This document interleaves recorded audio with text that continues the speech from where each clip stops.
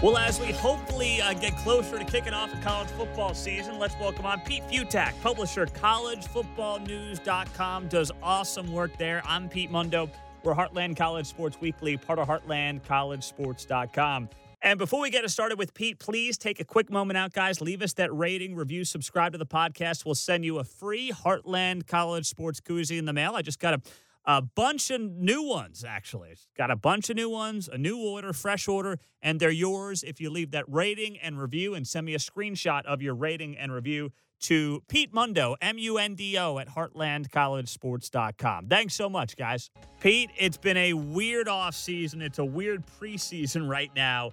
The Big 12 announces a 10-game schedule, basically in line with the other Power 5 conferences. What do you think this season's going to look like, Pete?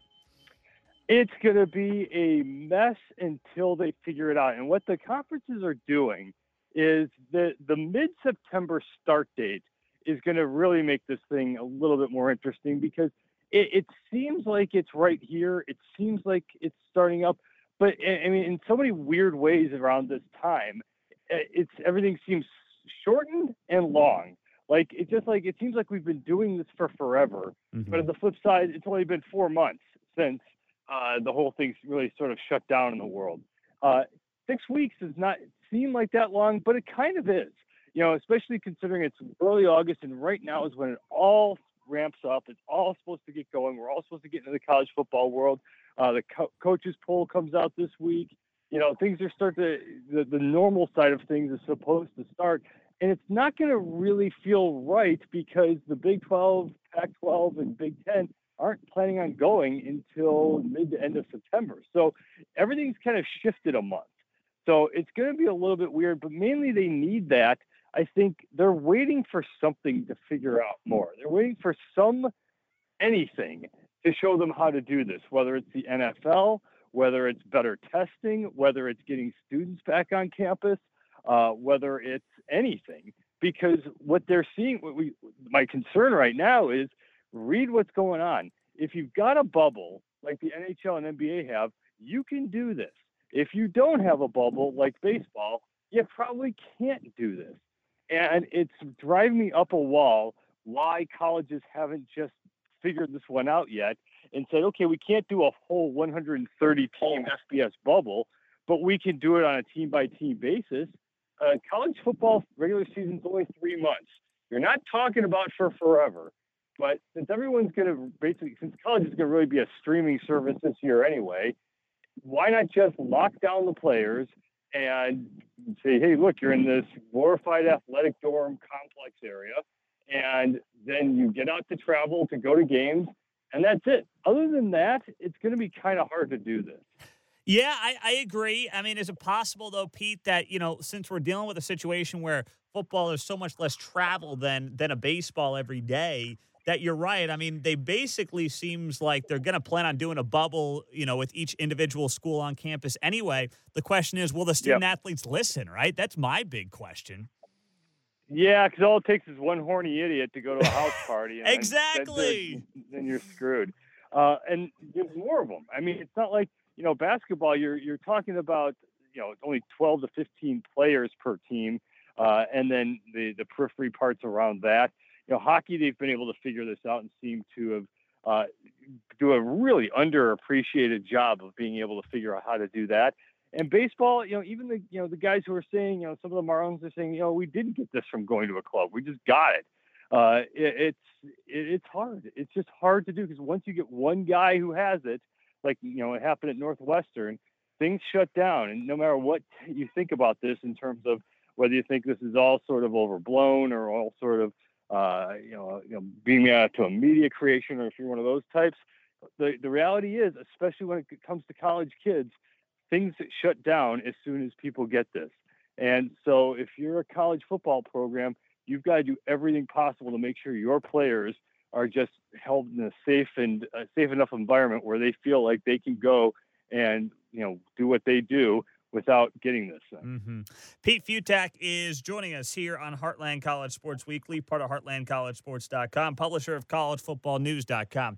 So, Pete, when you look at this thing now going forward, from the Big 12 perspective on the field, the question is, who can take down Oklahoma? Can anybody take down Oklahoma? First off, let's talk about the Sooners in particular, breaking in likely Spencer Rattler at quarterback. Should the expectations again at OU be college football playoff or bust? It has to be at this point, and even more. I mean, it's unfair that the bar is that, because it's kind of an unrealistic thing to ask for. But if you're Oklahoma and you're doing this every year, and look, let's be honest, the Big 12 isn't exactly the SEC West. You've got one or two teams that are always going to be pretty good. It's a good competitive conference, and with a lot of better teams this year. But if you're Oklahoma, you're so much better than everyone else except maybe Texas and maybe Oklahoma State this year. So you don't have that many great teams. So you're absolutely, if you're Oklahoma, you've got to think, if you don't go to the college football playoff or at least win the Big 12 championship, yeah, your season's kind of a disaster.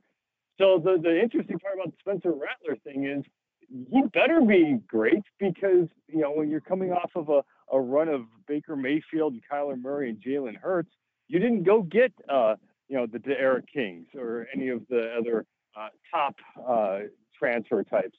So you're going with him, so he has to be the guy going forward. Mm-hmm.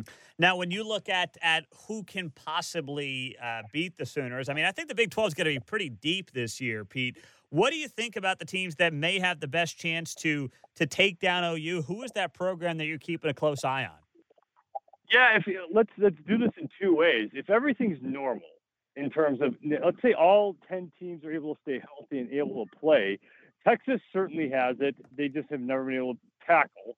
So until they can do that, and they've got the talent to put it all together. But Oklahoma State, it seems like one of those teams with the offensive firepower in place.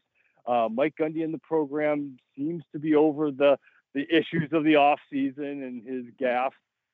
So they seem to be okay enough. Their defense has got enough talent to be okay, but that offensive firepower is just good enough to handle Oklahoma. Now, on the flip side of this, okay, let's say we're not in normal times.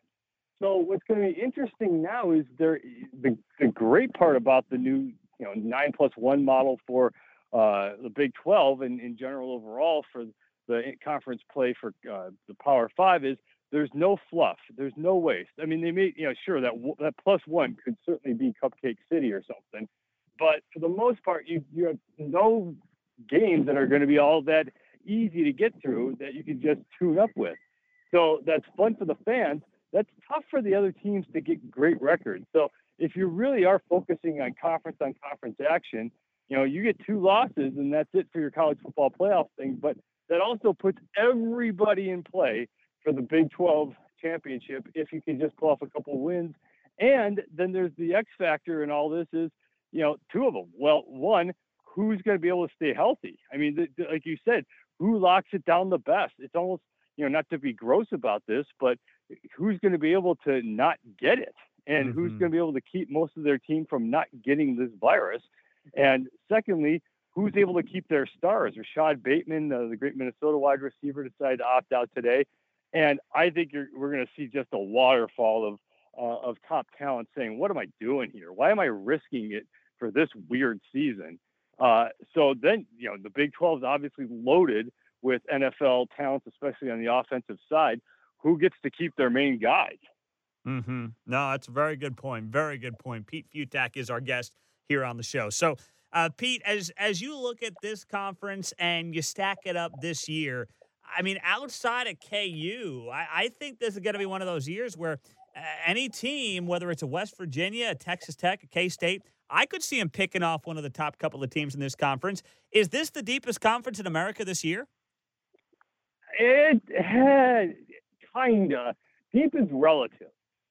No, the mid to lower end of the Big 12 can't hang with the mid to lower end of the SEC or the Big 10. The ACC is probably on par with it because you kind of really do have Oklahoma, then a next tier of Oklahoma State and Texas, and then there is everyone else. But that everyone else, like you mentioned, even Kansas is at least, Kansas, where they have a million JUCO transfers and good enough experience where they can pick off someone on the right day. But yeah, I mean, you're not shocked if Iowa State beats Oklahoma. You're not stunned if Kansas State goes on a good run here, it's a very strong team coming back. Texas Tech, it's helped with them. They didn't have a healthy quarterback for most of last year. So that's a program that could be better fast. So, but there's a lot of them. So part of the problem is you're going to have this mishmash of 5-5 teams, and then who can be the ones who can pick off the big guys. So depth is yes. In terms of entertainment-wise, yes. In terms of how good these teams actually are, yeah, it's still kind of a step behind the other Power Fivers. Mm-hmm, no doubt about it. Well, Pete, as you look then throughout this conference, and I see a middle of the pack that, you mentioned the amount of teams that could end up with 5-4, 4-5 in Big 12 play.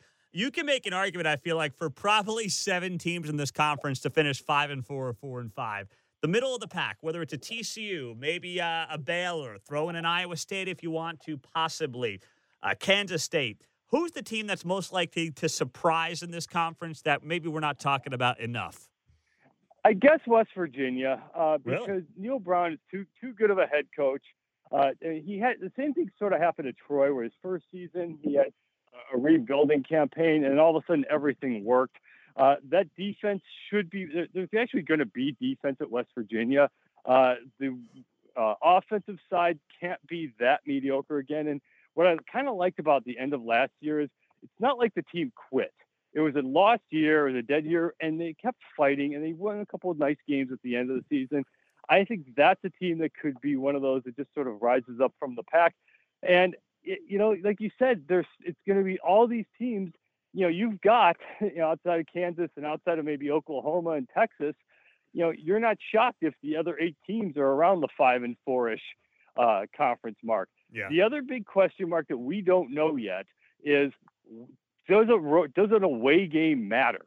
Like you're going into, Oklahoma, you're going into, Texas. Yeah, you're playing the tough teams, but you're probably not going to have fans in the stands. So how does that affect anything other than just the travel itself? The home field advantage, I think, takes a big knock this year. So I don't think road games, like just because, you're, I don't know the schedule, how it's going to be yet, but let's just say, let's say you are TCU. You're not going to necessarily have a massive advantage over Oklahoma just because you're getting them in Fort Worth or some team like that. Mm-hmm. Yeah, it's a very good point. So what do you think then, Pete, the college football playoff should look like, since we've got, one non-conference game per league? It's probably not going to be a Power 5. So what do you do with the college football playoff? I think it just goes. First of all, they're going to have to do some work this year because realistically, so the whole college football playoff, there's been some arguments here and there, but it's been relatively easy so far. There hasn't been there've been a couple, we could calls that we could question, but there's no real argument yet. This is a year where you're going to have the committee really be able to do a hard analysis and say, you know what, just because this, SEC team is 7-3, that still might be one of the 4 best teams in college football. But does that matter? So I'm guessing in this year of all years, this could be, the potential is there for this to be as chalky as it gets, because the same formula still holds. If you win your Power 5 conference championship and you go undefeated or have 1 loss, you're probably assured to be in this thing no matter what. If you have 2 losses, then, we haven't seen that yet. So 2 losses is going to be a killer unless it's a case like an SEC champion who does it, or, a Big Ten champion who beats an Ohio State with 2 losses. It's going to be hard. So again, same formula kind of holds. This could end up being easy because if you do have 4 1 loss or undefeated Power 5 conference champs, there's your college football playoff no matter what. And then outside of the obvious, too, it looks like, Clemson and Alabama. What's the team that Big 12 fans should be keeping an eye on that is a national title contender? Is it the obvious one, then Iowa State? And if so, where's the dark horse? In terms of like who's going to get into the college football playoff outside of the contender? Yeah, just nationally, that non-Big 12 team we're not talking about. Oh, yeah. Oregon's the one. I mean, they're the best team in the Pac-12. And, USC gets everybody back. So if they can beat Oregon, and they might have to and they can win the Pac-12 championship and go 9-1 and then 10-1 with the Pac-12 championship, the Pac-12 South is really soft. It's UCLA is not very good. Utah's reloading a bit, even though you got the lines. Arizona and Arizona State are gettable. So USC in this weird year kind of has the right setup to do this. If they could lose like one game, but if they win the Pac-12 title, they're in. Mm-hmm. And again, it's kind of holds form for the Big Ten. However, this is going to shake out. I mean, Wisconsin, for example, misses most of the big boys on its regular schedule. They have to go to Michigan as it stands right now. We'll see the schedule later today. But that's a team that, again, if it can go, you lose one game along the way and win the Big Ten title, you're in. So it really is going to be the strangest of all years because, look, keep your guys healthy. Keep your team with no positive responses, no positive test results, and all of a sudden you're just staying in this. It's almost like a car race. You just keep your car on the track, and you're still in this thing. Yeah, no doubt others about are going to fall along the way. He's Pete Fiutak, does great work. College football news. Pete, love having you on. Always appreciate the insight, man, and I hope we'll have a chance to actually talk about football games come this fall. Thanks so much. Oh, very soon. Thanks, Mr. Mundo. Great to talk to Pete Fiutak. I'm Pete Mundo, HeartlandCollegeSports.com. Please leave that rating and review before you close out, and we'll send you a free Heartland College Sports koozie in the mail. Just send me a screenshot of your rating and review to Pete Mundo, MUNDO, at HeartlandCollegeSports.com. It really does help more than you guys probably think. Have a great week. We'll talk to you soon, guys. Take care.